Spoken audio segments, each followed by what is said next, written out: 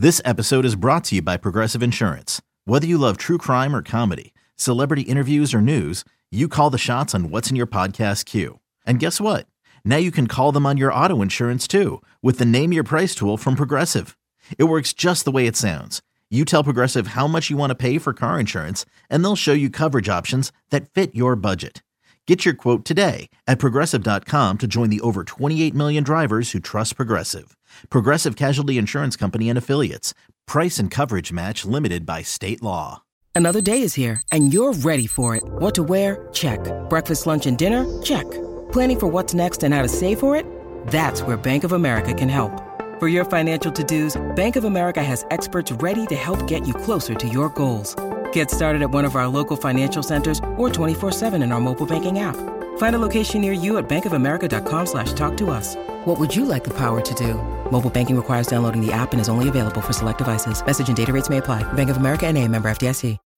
When you need mealtime inspiration, it's worth shopping Kroger, where you'll find over 30,000 mouth-watering choices that excite your inner foodie. And no matter what tasty choice you make, you'll enjoy our everyday low prices, plus extra ways to save, like digital coupons worth over $600 each week. You can also save up to $1 off per gallon at the pump with fuel points. More savings and more inspiring flavors make shopping Kroger worth it every time. Kroger, fresh for everyone. Fuel restrictions apply. It's time for Silver and Black today. To the ground game. Touchdown Las Vegas. We're breaking down the latest Raider news from on and off the field and bringing you conversations with newsmakers and record breakers. So hold on, Raider Nation. It's time to get it on. Here's your hosts, Scott Goldbranson and Mo Moulton. Welcome back, Raider Nation. It is time for Silver and Black today, an Odyssey original podcast. Thanks for being back with us. Hope you had a wonderful and joyful Christmas with your family and a holiday season overall. For all of you who might not celebrate Christmas but still enjoy this great time of the year, we are back here talking Raiders football in what is, again, another difficult time frame. And doing that, I am Scott Goldbranson. My co-host is Mr. Mo Moulton. He is the national NFL writer for Bleacher Report, also the Raiders columnist up on sportsnaut.com. Make sure you catch his work. Also, follow us on Twitter. Mo is at Mo Moulton, Moemoton. I am at LV Gully. Don't forget, subscribe to the podcast wherever you get it. You're going to need it to get through these next few weeks here, the holidays. You got all those family at home. You need to step out, go on a walk. Listen to us. We can take you with us.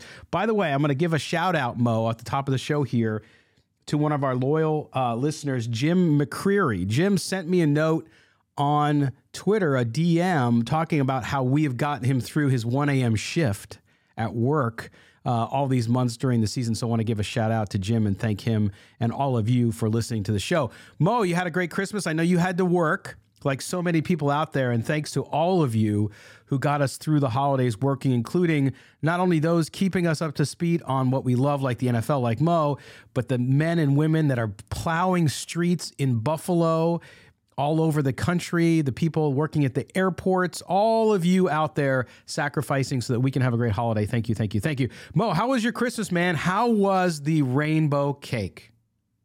First of all, I want to give a shout out to Jim for getting through a tough season, because it's been, I've been through and covered some tough Raider seasons. This by far is probably one of the most frustrating because of the expectations. Yeah. But to answer your question, even though I worked 14 hours on Christmas Eve, at the end of it, I was able to eat some cake after a Raiders loss, albeit, but the cake was good. The game wasn't, but the cake was exquisite as usual. And I was able to get through another frustrating night writing Raiders content with a plate of cake on my left side. So there you go. I had that with me. So that made it better. And I feel bad for Raider Nation, obviously, for Christmas Eve. You have a game. You love that because everybody's home, gathered, most people not working. Okay. They get to watch the game.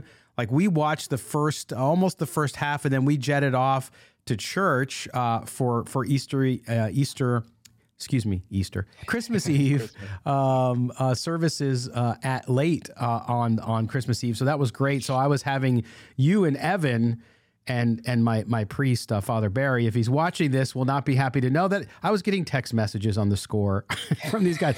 But I thought you and Evan, because Evan's in the 18 million inches of snow up in Buffalo, and I checked at the time when, like, right before Mass started, because there was a concert before, and then after Mass started, I only checked one time, so it was pretty good. But I was like, did these guys forget to text me? Because there was no scoring. But there was no scoring. Mm-hmm. It was very low. I mean, I expected it because of the frigid temperatures. Yeah. But I expected a lot more from the Raiders' run game in particular. We'll get into that. But it was just an ugly game. But as we'll talk about, I kind of expected – it was an expected ending. If you watch the Raiders from the first week of the season, it's basically what their downfall is basically what we've seen over the past weeks, months to the season. So very much expected. The only thing they've been consistent at is sort of how they lose games, right? They're not consistent on offense. Defensively, they've gotten more consistent as the year rolls on. There's a big misnomer in Raider Nation about this defense, and we'll talk about that in a few minutes here on the show.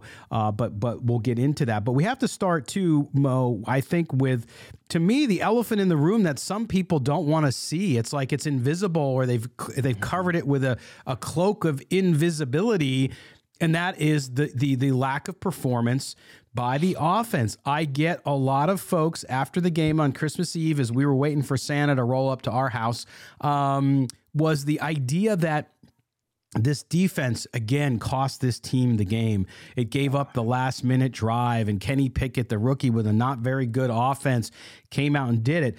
But you look at the Raiders' offense again, Carr going in, and it, of course, it starts with the car wars. We got to throw the graphic up there because this most of this show is going to be about that, because that's where we are, unfortunately.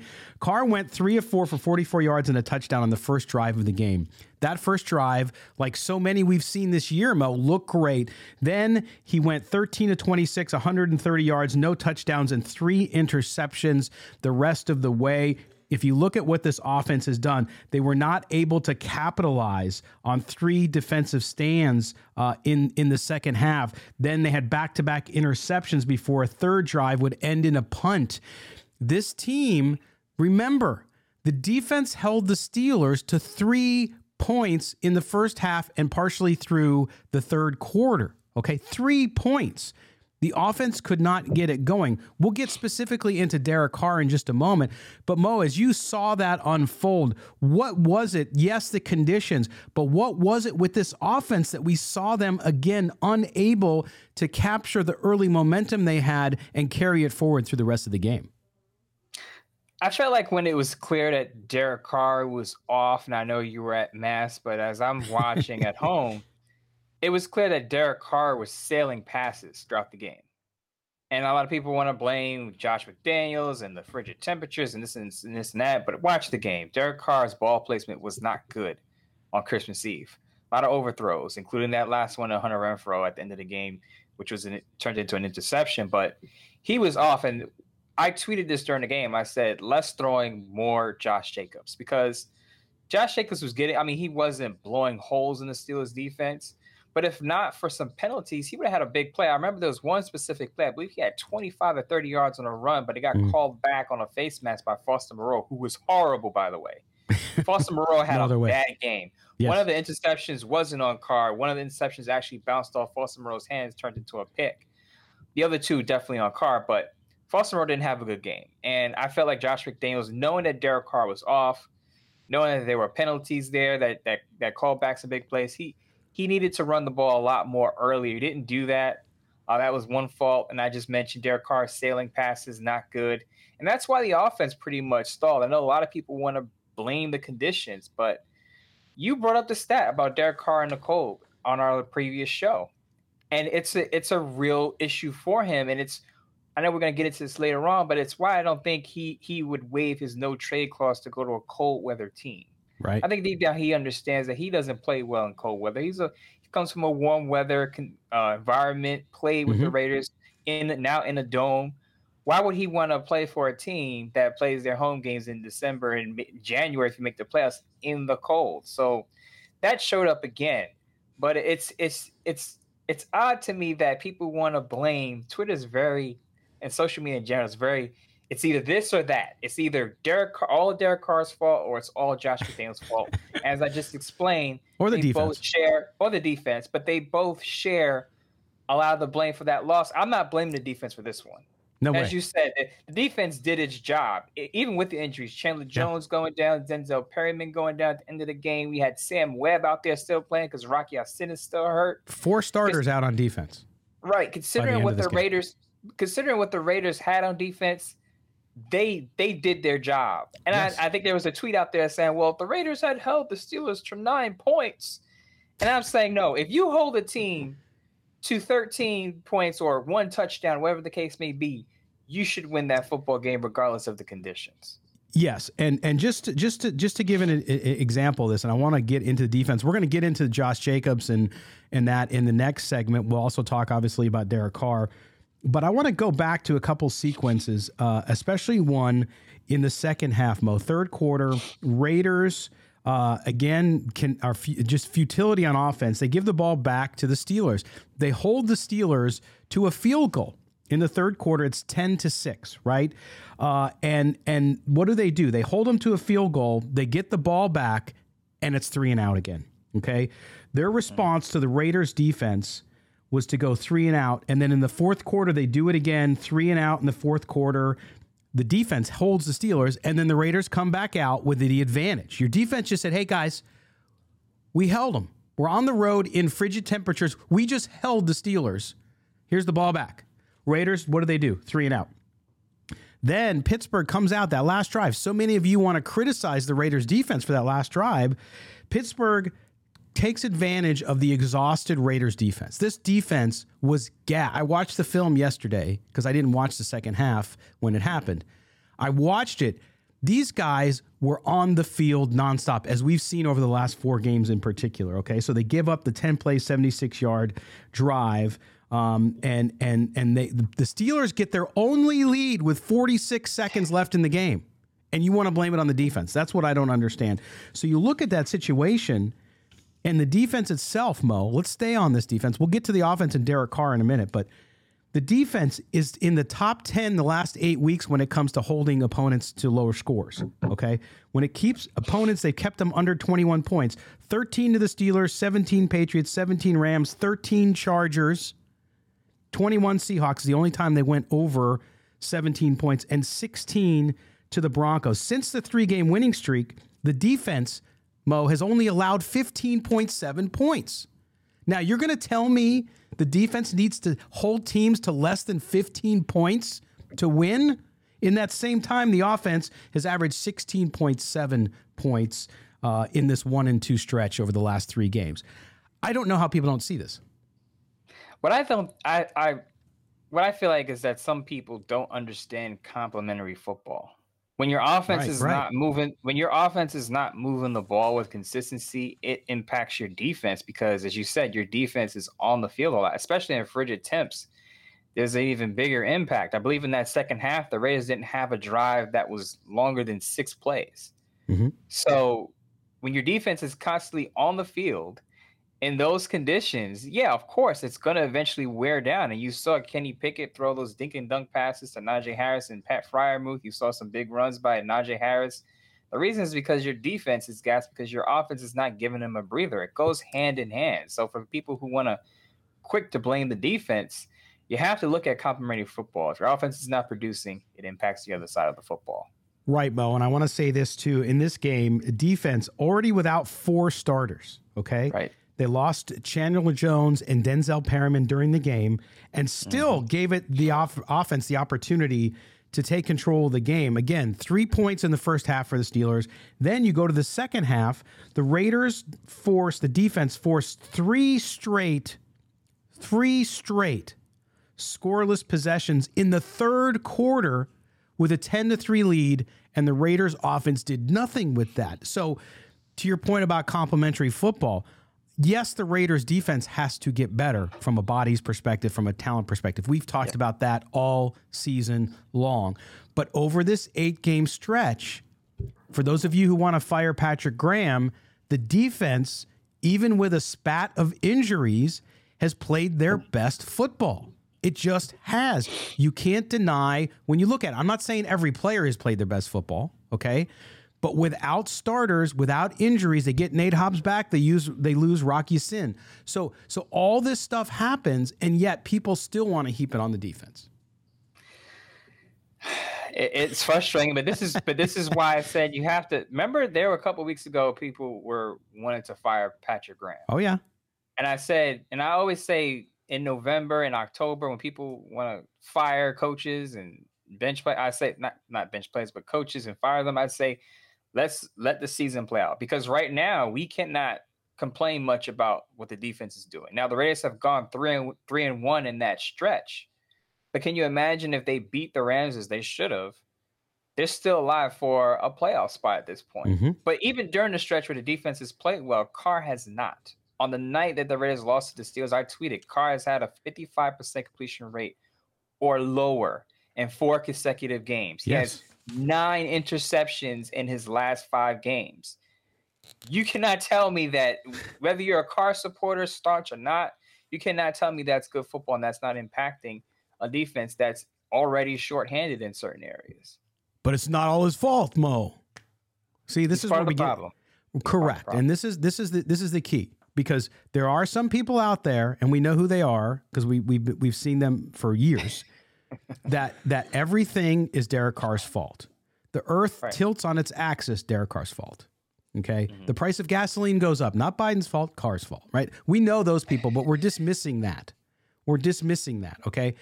We're talking about those of us who look at it from a perspective of, okay, you just call a spade a spade. When you see it, you call it, right? So Derek Carr has not played. You and I both were on this show, our last show before the season started.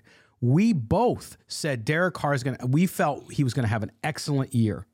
Mm-hmm. We knew there would be some struggles getting familiar with the playbook, all that stuff. We knew that would happen. But we said at the end of the day, we believed he would have a great year, maybe even MVP type because of the system and the weapons. That's where we were at. Okay, so before people want to say, oh, you guys hate Derek Carr. No. But he has not played well. And if you don't want to admit that, and if you don't want to admit that in the NFL, it is a quarterback-driven league, yes, you have to have a defense. Yes, you have to have an offensive line. But the quarterback is key and tantamount to being a championship club. It just is. You have examples, and we'll get into them in just a minute. But all of those things can be true. The Raiders defense can need to get better, and their quarterback can be sucking backside this season as well. It can happen. Both things can be true. I almost said the word. I'm trying to keep it family friendly here. So, but we're going to get into that, Mo, because we want to talk about the situation with the offense, with Derek Carr, when we come back from the break. I know it's tough. We're into that negative territory, but we got to get through this and talk about it. And we're going to be real with you. We're not pulling punches. You can call us idiots. You can do whatever you want. We don't care. We're just going to tell the truth. And I know those that appreciate it will gravitate towards it. So we're going to take a break. When we come back, we'll get into why Derek Carr hasn't performed well this year and why it's not getting better. In fact, towards the tail end of the season, it's gotten worse. You're listening to Silver and Black Today, an Odyssey Originals podcast with Mo and Scott. We'll be back right after this break. What up, y'all? It's your boy Danny Green, 3-time NBA champ. You either rooted for me or rooted against me. Join myself and my co-host Harrison Sanford on the Inside the Green Room podcast. It's a podcast that brings you never-before-told tales from the locker room to candid interviews with basketball legends to breakdowns of what's happening in the NBA right now. Whether you're a diehard fan or casual about your hoops, this podcast brings you the game like never before. Follow Inside the Green Room on the Odyssey app or wherever you get your podcasts. Hey, Rob Bradford here. I have set out on a mission with my good friends at FanDuel to prove what I have known for some time. Baseball isn't boring. Now I have a daily podcast to prove it with some of the most notable people in the baseball world, screaming baseball isn't boring from the mountaintops, or at least agreeing to come on our show. Players, managers, GMs, and yes, even the commissioner of baseball, Rob Manfred. It has been a constant wave of baseball's most powerful voices. So join the revolution. Subscribe and soak in Baseball Isn't Boring. Listen on your Odyssey app or wherever you get your podcasts. You'll be glad you did. Welcome back. It is Silver and Black Today, an Odyssey Original podcast. We cover all things Las Vegas Raiders football. We are summing up, tying a bow on this holiday season. I know it's a crappy gift. It's like a re-gift almost. the Raiders' 13-10 loss to the Pittsburgh Steelers. He is Mo Moton. I am Scalco Branson. We would love for you to join us every week as we drop the podcast. So please subscribe wherever you get your podcasts, whether it's Apple, Google, Spotify, doesn't matter where you get it. Just look for Silver and Black Today. Subscribe, put on the auto download. Also, if you're watching us on YouTube, yes, we are back. We appreciate you guys being with us. Subscribe to the channel there. Hit the notifications bell so you know when we have a new video up. Okay, Mo, let's get into this stuff. We started to talk about Derek Carr last segment in the offensive struggles, but I want to go back to some of these things with Derek Carr and some of these stats because they're undeniable. And it has nothing to do with liking or not liking Derek Carr or thinking he should come back or not come back. These are just numbers. And so I'm going to read some of these, Mo, and I want to touch upon why people don't think he's part of the problem. Not all of the problem. This Raiders team has plenty of problems it needs to fix, folks. Okay? It's not only Derek Carr. But in the NFL, your quarterback is the key part of your offense, and that quarterback has to play at a high level or you do not win. So here we go. Career high 19 turnovers this season, including the most interceptions in his career at 14. He ranks 26 in quarterback rating and leads the league, as I mentioned, with the 14 interception. He has the lowest completion percentage since his rookie season. He's ranked 31st in the NFL currently, his third lowest passing yards in his career. And he's not also from an attempt perspective, it's down, but it's on par with 17, 19, and 20. So for those of you who want to kind of excuse the numbers away by saying, well, they're not letting him pass the ball enough, that simply isn't true. Also, we've heard a lot about people saying, well, if he had an offensive line, he'd do better. He's been sacked 27 times so far, Mo. He was sacked 40 times last year and had a record year, 51 back in 2019, but he had a 69% completion percentage back then. So all the numbers for Derek Carr have trended downward throughout this season. And to me, when I look at the numbers and I compare them to previous years, including years where he had a new playbook, a new coach, a new offensive coordinator, a bad offensive line, they still don't excuse away the performance we've seen from number 4. Yeah, and I talked about this, I believe, on Christmas Day. I think on the morning of Christmas Day, I said, I'm not going to dive into Car Wars because I want to enjoy my Christmas, right? But I had a series of tweets. I put out a thread. It was about 3 tweets. And basically, I told everyone that even in past years when the Raiders had a new regime coming in, a new play caller, John Gruden coming in, I'll use John Gruden's regime as an example. Even in that first year, started off awful. You remember that Rams game when they started off and Carr threw this horrible pick and like, oh, here Carr is not playing well. This is a continuation from 2017. As the year went on, you could see the progress in his play. And John Gruden has been known to have a complicated system as well, right? We talked about Josh McDaniels, complicated system. But in that 2018 season, you saw the progress in Carr between September and December. You said, okay, he's improving. So this, you can take this momentum into 2019 and we'll see a lot better from him. As you briefly mentioned, this year under Josh McDaniels, it seems that Carr has regressed. And that's not a good sign. And there were reports 2 weeks ago saying that basically Carr is auditioning and the Raiders are going to look at these last 4 games as to make their decision basically on his future. If that's the case, it's not a good start for him because in addition to the numbers that you put out, just looking at his passer rating, 85.1 in September, 88.7 in October, 101 in November when there was some hope that the Rays may be able to sneak back into the playoff picture. Right. There was that. And now in December so far, well, in December period, because there are no more December games because next game is January 1st, 66.8 passer rating in December. So he's regressed, as we said. And we've all seen it. I talked about the turnovers. I talked about the completion rate. Right. I just talked about the passer rating. You rattled off some numbers. It's clear that he's headed in the wrong direction. And I was on this show and I said, I think Derek Carr gets year 10. I'm going to stick with that for now. But I will say that all along I said I would draft a quarterback regardless of Derek Carr's status. Regardless of what the Raiders were going to do with Derek Carr, I would draft a quarterback. But I will say, it seems less likely now that he's going to stick around and this continues because now he's got the 49ers coming up, and the 49ers have arguably the best defense in the league. Yes. So is he gonna turn around against the 49ers on New Year's Day? I highly doubt that. Now the Chiefs defense, mediocre, up and down. Maybe he has a good game there, but at that point, it's the last week of the season, and I don't see the last week of the season impacting Derek Carr's future that much versus the previous 3 games when you had a chance to get back into the playoff picture. Yeah, and we'll get to whether or not he's back. But I just look at the numbers, and again, this is where it becomes a lot about the business and a lot about the future. Because again, if you're Dave Ziegler, I see a lot of people, a lot of Twitter GMs talking about, well, they don't have a plan, so they're going to keep him. You don't know what their plan is, number one. And number two, when they saw Derek Carr, now he had a nice little stretch there, like you talked about in November, but this has been there's been a malaise all season with Derek Carr, and the numbers bear that out. And so if I'm Dave Ziegler, I've been planning for quite a while. I've been saying, okay, if he picks it up and he shows us and we go, then there's no question. We keep him. It's an easy decision. If he doesn't, then I got to start thinking about what we might be able to do. And I think that's where they could be. We don't know that for sure. But this idea, too, again, that Carr somehow, I think you have to look at a quarterback and look at his limitations. We all know what the limitations of Derek Carr is. He is not a playmaking quarterback like many of the other that would move you into the top 10, right? Not saying he's not a good quarterback at times, but that's not what I'm saying. His touchdown rate, I pulled this stat out of a story today.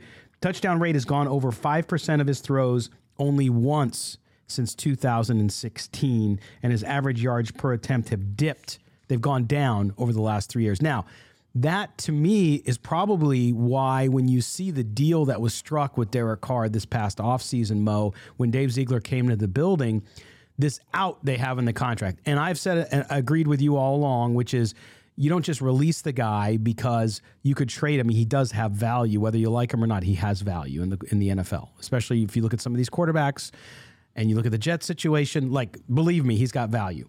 But at the same time, this is why they structured the contract that way, because you, in essence, had a year to audition. And at that point, the Raiders can walk away with $4 million if Derek Carr won't entertain a trade. And that's what I want to get into, because you're writing about that. You wrote about it. You tweeted about it on Monday, as a matter of fact. We want to get into that. Derek Carr, if the Raiders approach him and say, hey, listen, man, we think it's time to move on. We have 4 spots interested in you, warm weather cities, dome cities, because we know he's not going to want to play in the cold. What do you think? And if he says, nah, I'm not accepting a trade, I'll either retire or I'm coming back as a Raider. Do you believe that is more of a possibility perhaps than him accepting a trade? Where are you at with that? I think people are dismissing the possibility that he could walk away from football. And I say that because a lot of people are putting together these trade packages, landing spots for Carr. As a media content creator, I get it. That's what we do. But I think people need to mention, because I haven't seen it in a lot of these columns that people write, that Derek Carr has a no trade clause. And he's also said recently that he'd rather retire than play anywhere else. Now, that could be just him talking because in the moment he wants to be a Raider. I get it. The Raiders are going to call his bluff on that if it comes down to it. Mm-hmm. It's a possibility he's just talking. I get that. But I don't think we should totally dismiss the fact that he could walk away. Let's remember that he has signed 2 new contracts now. Now, he will probably have to give some of that money back if he retires. Not probably, he will. But he's well off, and he has his own, I believe, ministry, the Altar Conference, where he's very spiritual, he's very faith driven. So he has that. So it's not like he needs football for the money. If he really wants to retire and only play for the Raiders in his career, he can definitely do that. And I think it's a possibility. Well, I'm not saying it's going to happen. I have no intel on this. I have no inside information on Carr. I don't have Carr in my DMs telling me this. All I'm saying is that you have to bake that into your perspective thoughts about what the Raiders should do, because I'm not saying he will purposely make things difficult, but if he sticks to his mind that I'm a Raider or I'm retired, that changes a lot of things. And then you have to start saying, okay, how much money can we recruit from his contract and use that money to shift it and help that defense out? Right. And I agree with you. I mean, if a guy like Andrew Luck can walk away, I mean, we've seen these high level players just say, hey, you know what? I'm done. Life is more than just football. Yes, it's their career and you get it, but he's a young dude. I mean, Derek Carr has generational wealth already. Knowing what we know about the family, you can assume that he's been very smart about it. And to your point about his faith-based initiatives and what he does there, he's got a lot going on. And so he's got a lot of things he can do in life. For a professional athlete, it is harder. If you read the Andrew Luck story that ran on ESPN a couple weeks ago, Andrew Luck regretted walking away the way he did, although now he's come to grips with it and he's okay with it. But I think Derek Carr is in that position. Now, you might feel like you have something to prove. Is that something so strong in him? But again, I think, too, if you look at the destinations that are possible for Derek Carr, knowing what we know about his performance in cold weather, and also for your health reasons, you might not want to play in cold weather. So where's he going to go? You have just a few destinations where he could. One could be Tampa if Tom Brady does indeed step away and doesn't come back to the Buccaneers.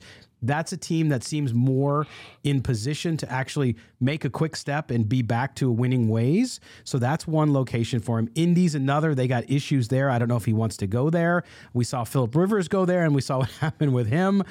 New Orleans is another spot, but there's other opportunities. But many of these other opportunities are in cold weather cities like the Jets, and I don't know that he would do that. To me, I feel like he's going to know what his strengths are and be like, yeah, that's not one of my playing half my games in cold weather, probably not going to be good for me. And so if that's the case, then maybe I do something different. Now you play in the NFC South, different story, right? You're playing inside in Atlanta and in New Orleans and playing in Tennessee, off schedule when you're playing out of conference. So you're playing games. Yeah, you're going to have a couple cold weather games just like every team does. But overall, I can see him doing that too, Mo. The question though then becomes, I think, again, people have to understand that it's a business decision. The Raiders really have not shown any of their cards or have made any statements to say that they are committed to Derek Carr after this year. When they've been asked about it at times, they've been very, hey, we love Derek Carr, we love what he does, but they've not made any emphatic statements, which assumes that they're going to be open to all possibilities, trade or whatnot. If the Raiders had to just walk away from him, Mo, you would think they have to do it quickly right after the Super Bowl.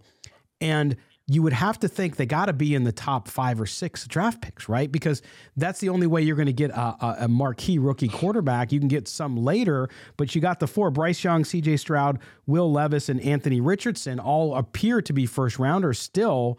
What do they do if he wants to walk away? Is that a reason you bring him back? Or if you're committed to moving on, do you just move on, eat the $4 million, and figure out your plan after that? That's the complicated situation that I will get into this week in an article on Sportsnaut, but I'll give you a taste on the show today. This is my plan. This has always been my plan, right?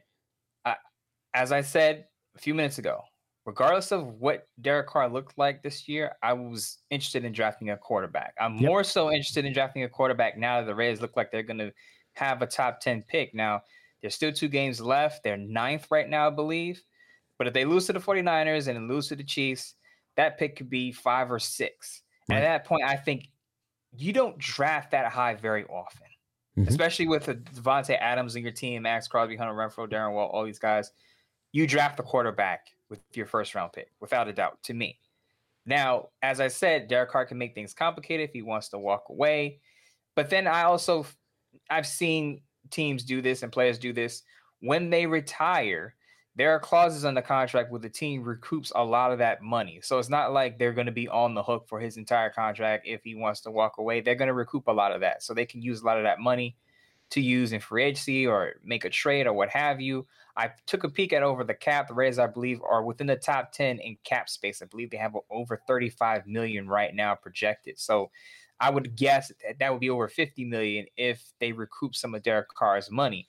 But I will say that if he's not the guy, if they decide they want to move on from him, there's really no point in keeping him around and then drafting a quarterback. I'm the type of guy that I would want my young rookie quarterback to play right away, because those are years that you can really pile up on talent and spend on other areas, because you're not playing your quarterback very much.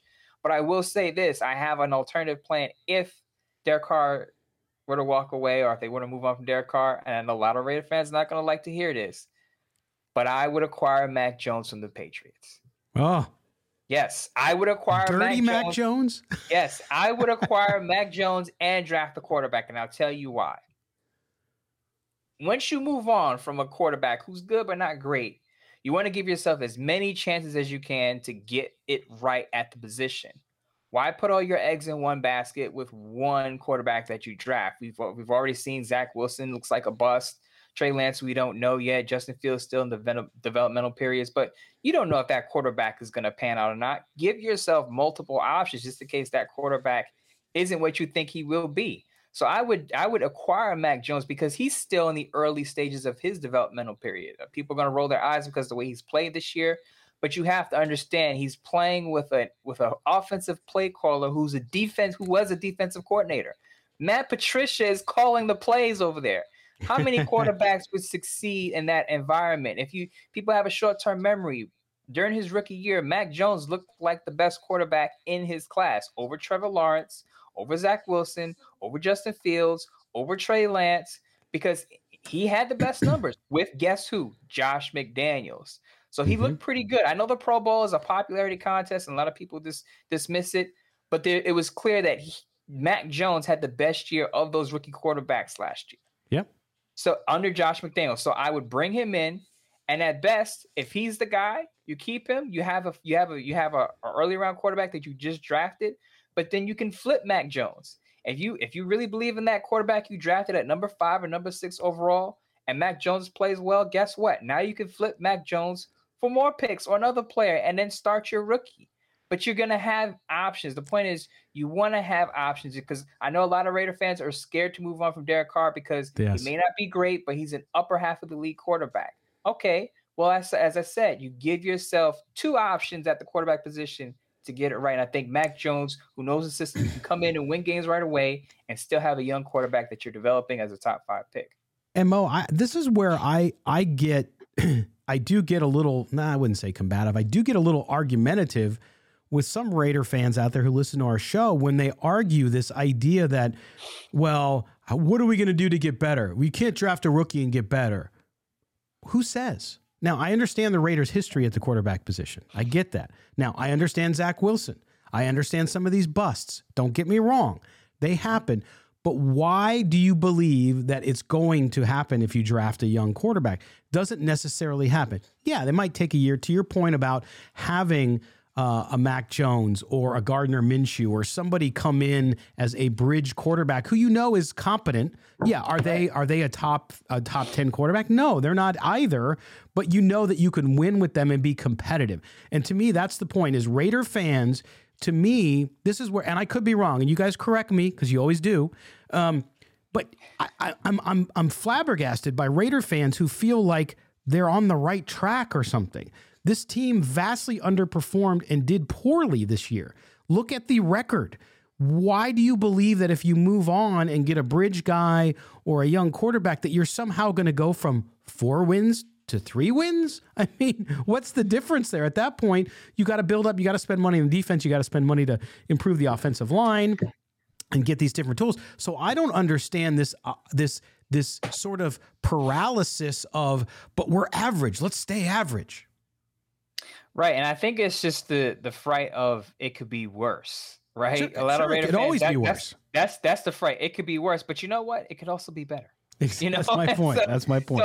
So this is my point about getting Mac Jones. I know Raider fans are gonna roll their eyes because Mac Jones doesn't seem like a likable character, but it's not about liking. It's about win planning. Ball games. It's about planning, and you can address the short term. You can win games with Mac Jones. Josh McDaniels has proven that. Last year, the Patriots went to the playoffs with a 10-7 record with, I believe, a top 10 scoring defense with Mac Jones being a Pro Bowler. Okay. Right. So I get it. This recency bias. Mac Jones sucks because he sucks this year. But as I said, he has a defensive coordinator calling his plays. Who is going to succeed with that? Pair Mac Jones with Josh McDaniels again. The Raiders can win games in the now and have their future in tow with their draft pick. Yeah, and it's amazing to me that people are going to listen to this conversation, okay, Mo, and they're going to say you're crazy. Mac Jones sucks. I know. I know. Right. And here's a guy with, like you said, a defensive coordinator calling his offense. No talent on offense. I mean, really, they're bereft of talent on offense in New England.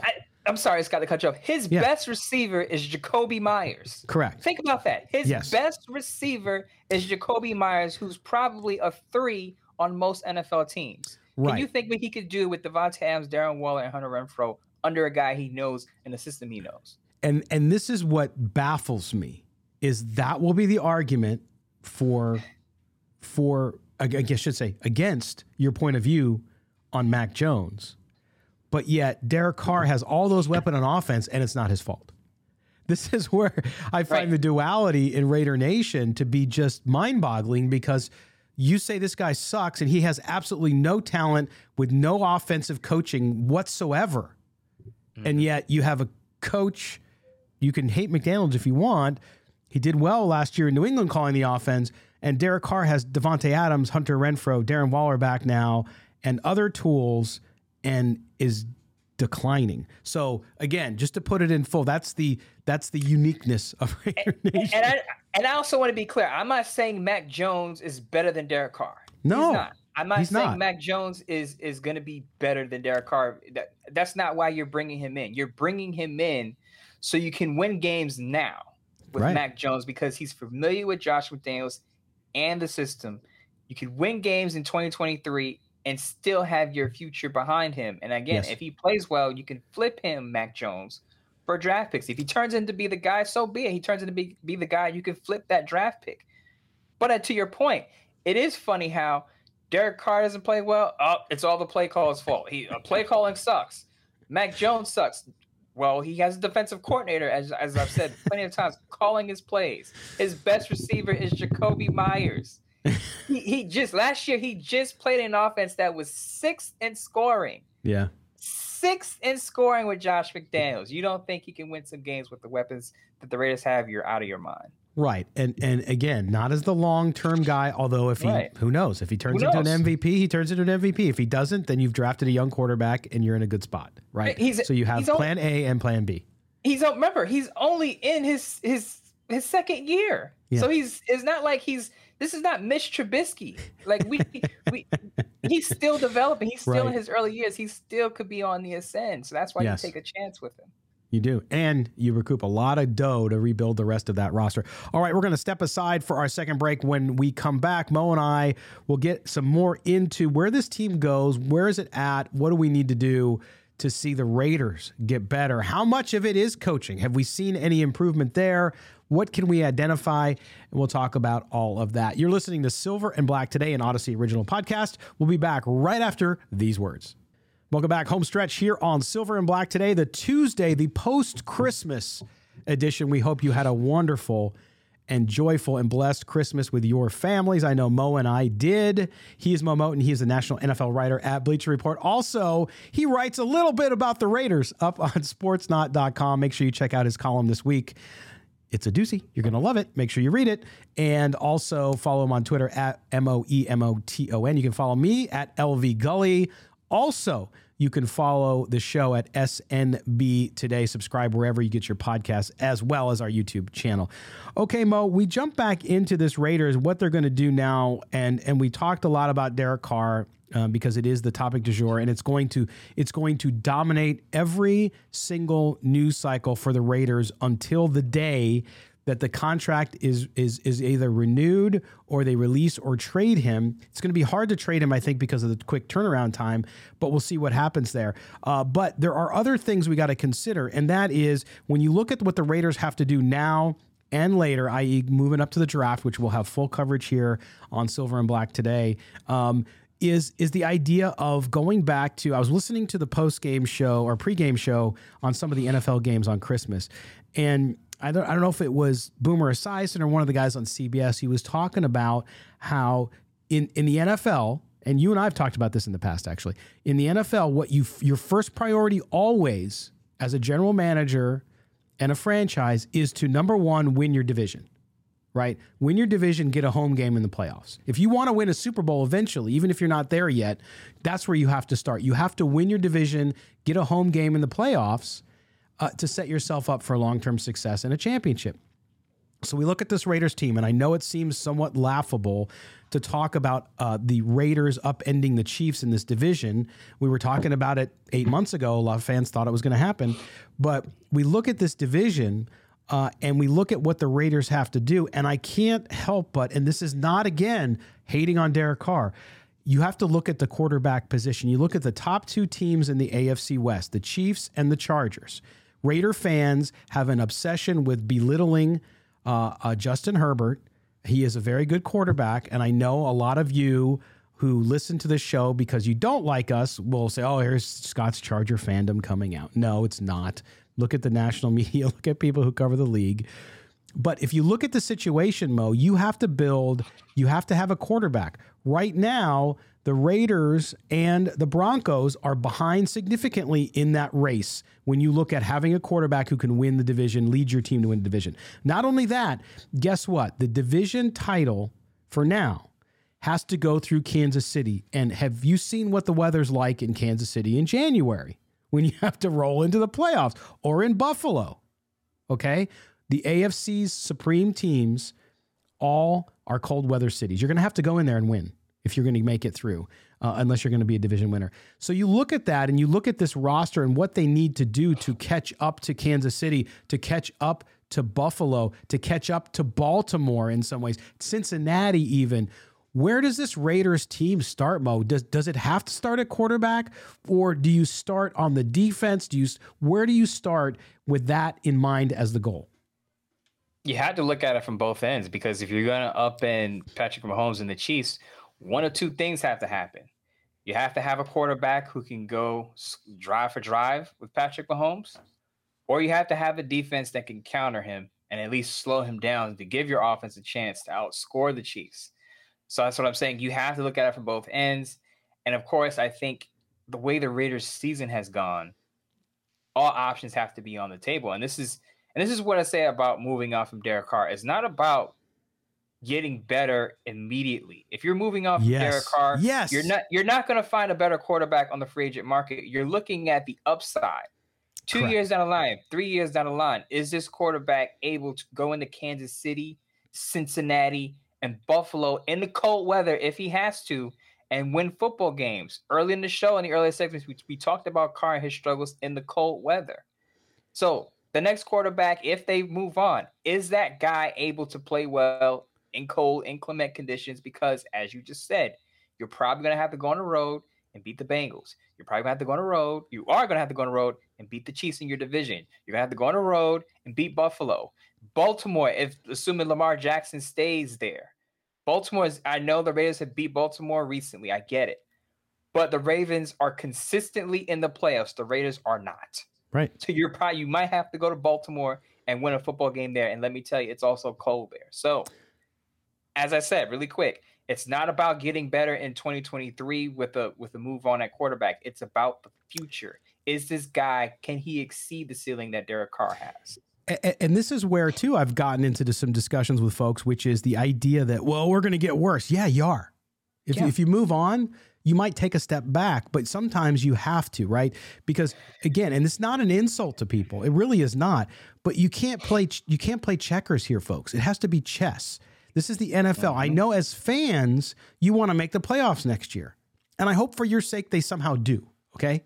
But when you're building a franchise, you could not sit there and say, okay, let's go for the now. Like, no, you have to look long term. And if that means, we take a step back at quarterback, seemingly, from a veteran to somebody who's less experienced or whatever, then you do it, because guess what? If you want to win a Super Bowl, this is what I made the point a couple weeks ago, and I don't know that I did it well enough, Mo, but the idea that Derek Carr, even if he stays, is this team going to win a Super Bowl within the 3 years that Derek Carr is the quarterback? I say absolutely not, even if they keep him, and there is a chance they keep him. I just don't see them building the roster fast enough. I know fast turnarounds come, but all things together, the quarterback, his declining skills, the match with the coaching staff, the talent on the roster, what you still have to do to the roster, I just didn't see it adding up. So sometimes you might have to take a step back to take that step forward. And I think that the modern NFL and what is happening here too is it's great Derek Carr's loyalty will never be forgotten. He, again, Raider for life, the whole thing.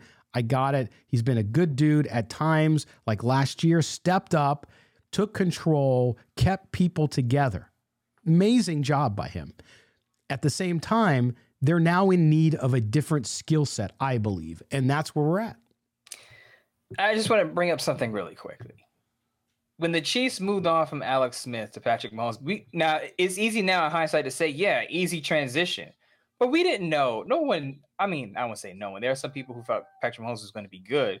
But when he was coming to the league, they were saying that he could be erratic at times. You're going to have to rein him in because he'll make mistakes. Before we knew Patrick Mahomes to be the MVP caliber player that he is now, there was a risk that the Chiefs would regress after moving on with Alex Smith. Now, they made the right choice at quarterback, and they're set for the foreseeable future. But there's always, whenever you move on from a quarterback who's good but not great, there's always a risk of regression.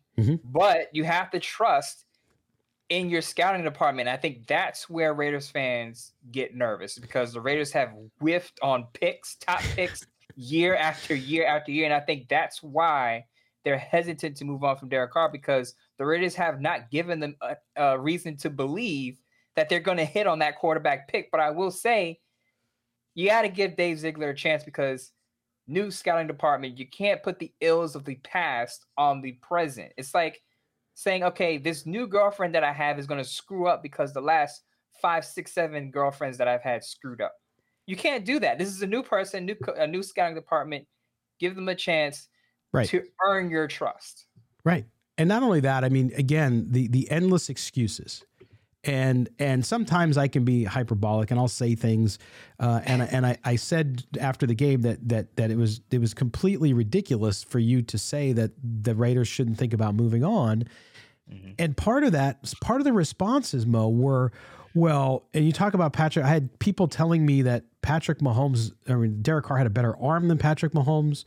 That if Derek Carr had a Hall of Fame coach like Andy Reid, he probably would have won a Super Bowl. It's like, stop. Just stop, okay? Because Andy Reid, yes, a Hall of Fame coach, but you can't move the goalposts every time the conversation changes to something else, especially when the player is not performing. And I think you look at that situation, to your point, and we talked about it earlier in the show, people afraid to move on because it could get worse. Yes, but if it doesn't get worse and it stays the same, would you be happy? And it goes back to the analogy I used and somebody put up on Twitter again on Christmas, which was this idea that you're in a bad relationship with somebody else and you're just going to stay in it because it's easier than going out and finding somebody new. Because you know what? Everything new is difficult. Everything new takes effort and risk and faith, okay? And if you're not willing to do that, then you kind of just paddle water. You're not getting closer to the shore. You're not going further out to sea, but you're just paddling. And so if that's what Raider Nation wants, I always thought it was a commitment to excellence. I always thought it was just win, baby. If that's what it's about, then you can't just stay stagnant. You need to move, take risks. Dave Ziegler has not had a chance to build the roster yet. He's had one draft, which he came into quickly, okay? And now you're talking about if you have a top 5 or 6 pick, let's say, heck, even top 8 pick, Mo, top 8 pick, you have the opportunity at a position like quarterback to set your franchise up for a generation, okay? And if that's the key, as a GM, I want that opportunity, don't you? Absolutely. And I just want to address something that you don't have to have a number 1 overall pick to have a quarterback to take you to the next level. Look at some of the starting quarterbacks right now that have elevated their team. Jalen Hurts was a 2nd rounder. Josh Allen wasn't a number 1 overall pick. He was in the top 10, but he wasn't number 1 overall. I mean, you can hit on a quarterback that's not a number 1 or number 2 overall pick, and he could still elevate your squad. So don't be afraid because, the Raiders had the 6th or 7th overall pick and they picked the 3rd quarterback on the board. Doesn't mean that quarterback is going to be lesser than the quarterback who was drafted 1 or 2. Again, you have to rest your faith in that scouting department. And I say it again, give Dave Ziegler and his guys a chance. He came into a team that, of course, they traded their first 2 picks for Davante Adams. We get it. So he didn't have a full-fledged draft class. I want to see what he can do with a quarterback pick and Josh McDaniels developing that quarterback because, as I said in the previous segment, Patriots drafted a quarterback, I believe 15 overall somewhere. Yeah. Mac Jones was in a top 10 pick. And he turned into a Pro Bowl in his first year under Josh McDaniels. Now, Josh McDaniels, the offensive play coach, is different than Josh McDaniels, the head coach. But he's proven that he can develop talent. So I say give him a chance. Yeah, it's a small sample size because I know a lot of people like to excuse away Josh McDaniels' success in New England with the offense because of Tom Brady. And I get that. I understand it to a certain degree. But in the small sample size with Mac Jones last season, he surely developed and played to his strengths, and it worked on offense. Again, I have my criticisms and have been very hardcore about my criticisms of Josh McDaniels this year. He's made a lot of mistakes, but he is going to be your coach, okay? And he's going to have the opportunity to develop whatever talent Dave Ziegler brings in, and I think you have to do that. Whether you like that or not, you're not switching coaches and GMs every year because you lose. It's not going to happen, okay? Yeah. Scott, I hate to interrupt you, but the Denver Broncos have fired Nathaniel Hackett. And I will say, Raiders fans, as bad as it's been, just be happy it's not the Denver Broncos type of dumpster fire that it is today. Yeah, that Nathaniel Hackett firing, I'm shocked it took as long as it did, especially with what's happened and what happened on Christmas night with that 51-point just drubbing by the Rams and Baker Mayfield again. And that's the one thing, too, I'll say, yes, it could be worse for Raider fans, but it's also a great example. There's a lot of similarities, stick with me on this comparison, Mo, between the Broncos and the Raiders this year, because now the Raiders offense is not as bad as the Broncos offense. Russell Wilson is like a shell of himself. It's been terrible there. That contract will haunt them forever unless he makes some massive comeback next year. But I will say this, the Denver Bronco defense is good, but look what happens when your offense doesn't score. As good as the Broncos defense is, and they've had some injuries too, but they've still very good good defense. Despite how good that defense is, the Broncos continue to lose because they can't score points. Does that sound familiar? Sounds very familiar. It sounds it's funny how we talked about this before the season, right? We had high expectations for the AFC West. I thought all the teams in the AFC West would have double-digit wins. I was way off on that, obviously. But as you said, while the Raiders have a better situation than the Broncos, it's not that far removed, especially when Derek Carr's completion, people want to make fun of Russell Wilson and his play. Derek Carr's completion rate is very close to Russell Wilson's. Yes. Very close. Now, I'm not saying Russell Wilson is played better than Derek Carr. Derek Carr has been better than Russell Wilson, but it's like it's not far removed. So let's don't point and laugh at the donkey. The Raiders fans like to say donkeys. Don't point and laugh at the donkeys because Raiders haven't been that great, and they've had their offensive lapses, of course. Now, they've had some flashes, way more flashes than the Broncos. But when you look at some of the halves that the Raiders had, very comparable to the Broncos. Well, and remember, the Raiders have a miraculous win. Now, that game, if New England did what they were supposed to, it would have gone in overtime. Who knows what would have happened there, but it could have gone the other way. And I know a lot of Raider fans, the positive thinking Raider fans, and good for you. I'm glad you stay positive. You're optimistic, not pessimistic. There's a couple wins the Raiders had that could have very easily gone the other way. And they always talk about the losses going the other way, but they could be sitting at 3 wins. Realistically, okay? So you're right about them being close to the Broncos, but they elevated their play. They made a play here or there where the Broncos haven't. And frankly, the Broncos defense just, I hate to see it, but it just quit. Because it's been on the field. It's exhausted. You talk about exhaustion. They haven't been able to do it. And that's what I've seen with the Raiders at the end of these games that they've lost, including the Rams game, including the Steelers game. Like, how much more do these guys do with the talent they have? And the answer is not very much. But, Mo, you look at the situation, and there's a lot of things in flux with this Raiders team. As we get geared up for the shows, again, we'll be back tomorrow with our mailbag show, and then Thursday with our preview show going into the holiday weekend before the Raiders take on the 49ers at home on New Year's Day. But you look at this, it's really a 2-week audition, right? We talked about it.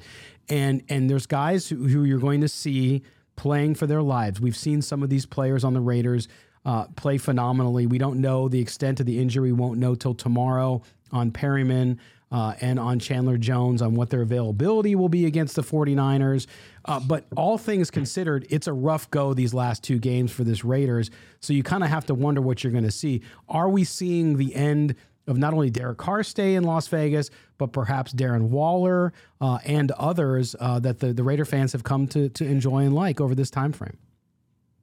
Well, I'll tell you one thing. The status quo is definitely going to change. 2 things I wanted to point out. I believe it was on your ticker in the last segment, but we didn't get to it. But Josh Jacobs had a diatribe at the end of the Steelers' loss. And basically, he kind of says something similar to what Derek Carr says, that it's frustrating to see guys bust their butts and not get the results. It seemed to me that he was indirectly calling out some guys. Yeah.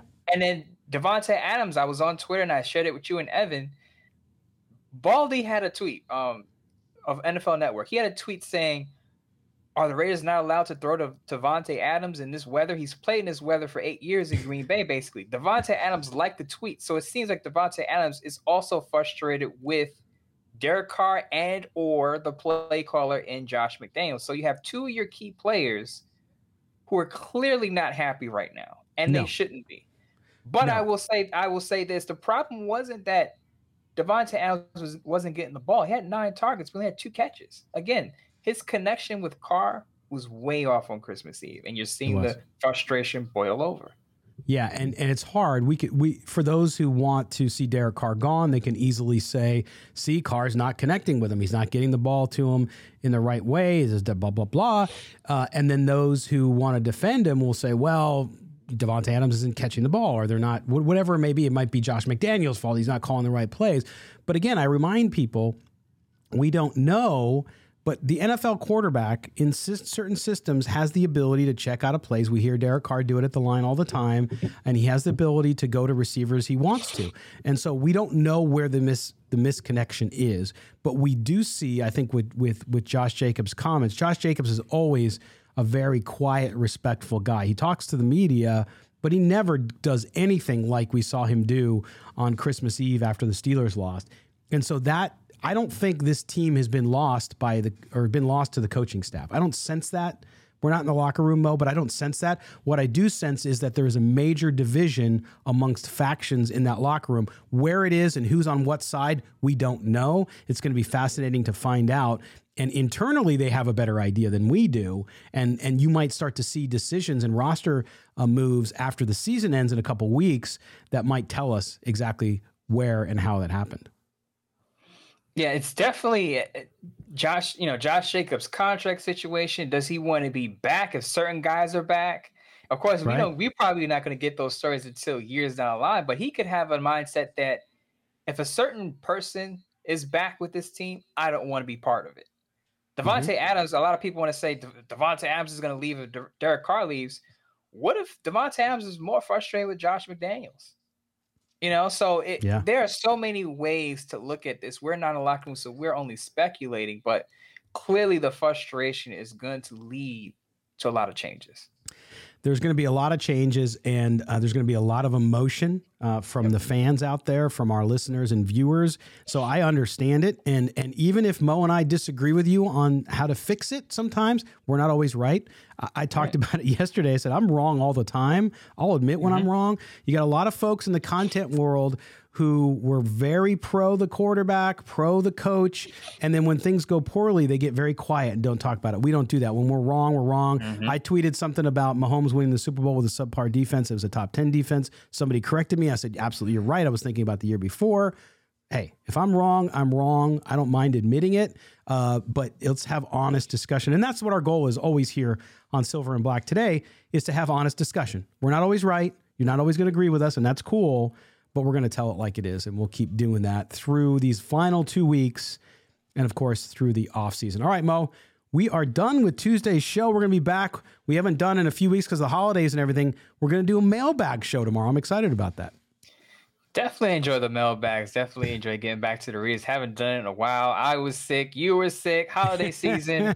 So now we're getting back into the flow. Love hearing from the Raider fans and people who watch this show and listen to it. Yeah, and I guarantee you there'll be no questions about Derek Carr, right? None. It'll all be about offensive line and defensive backs. Yes, absolutely. It will be. All right, everybody. Again, make sure you subscribe to the show. We are an Odyssey original podcast. Make sure you get it wherever you're able to get your podcast. Just hit the auto download so that you get it anytime we have a new episode out. Also, make sure you like and then subscribe, and then also hit the notifications bell on YouTube. For Mo Moten, I am Skalko Branson. This has been Silver and Black today. We will see you guys tomorrow on Wednesday for Raider Nation Mailbag. Take care, everybody.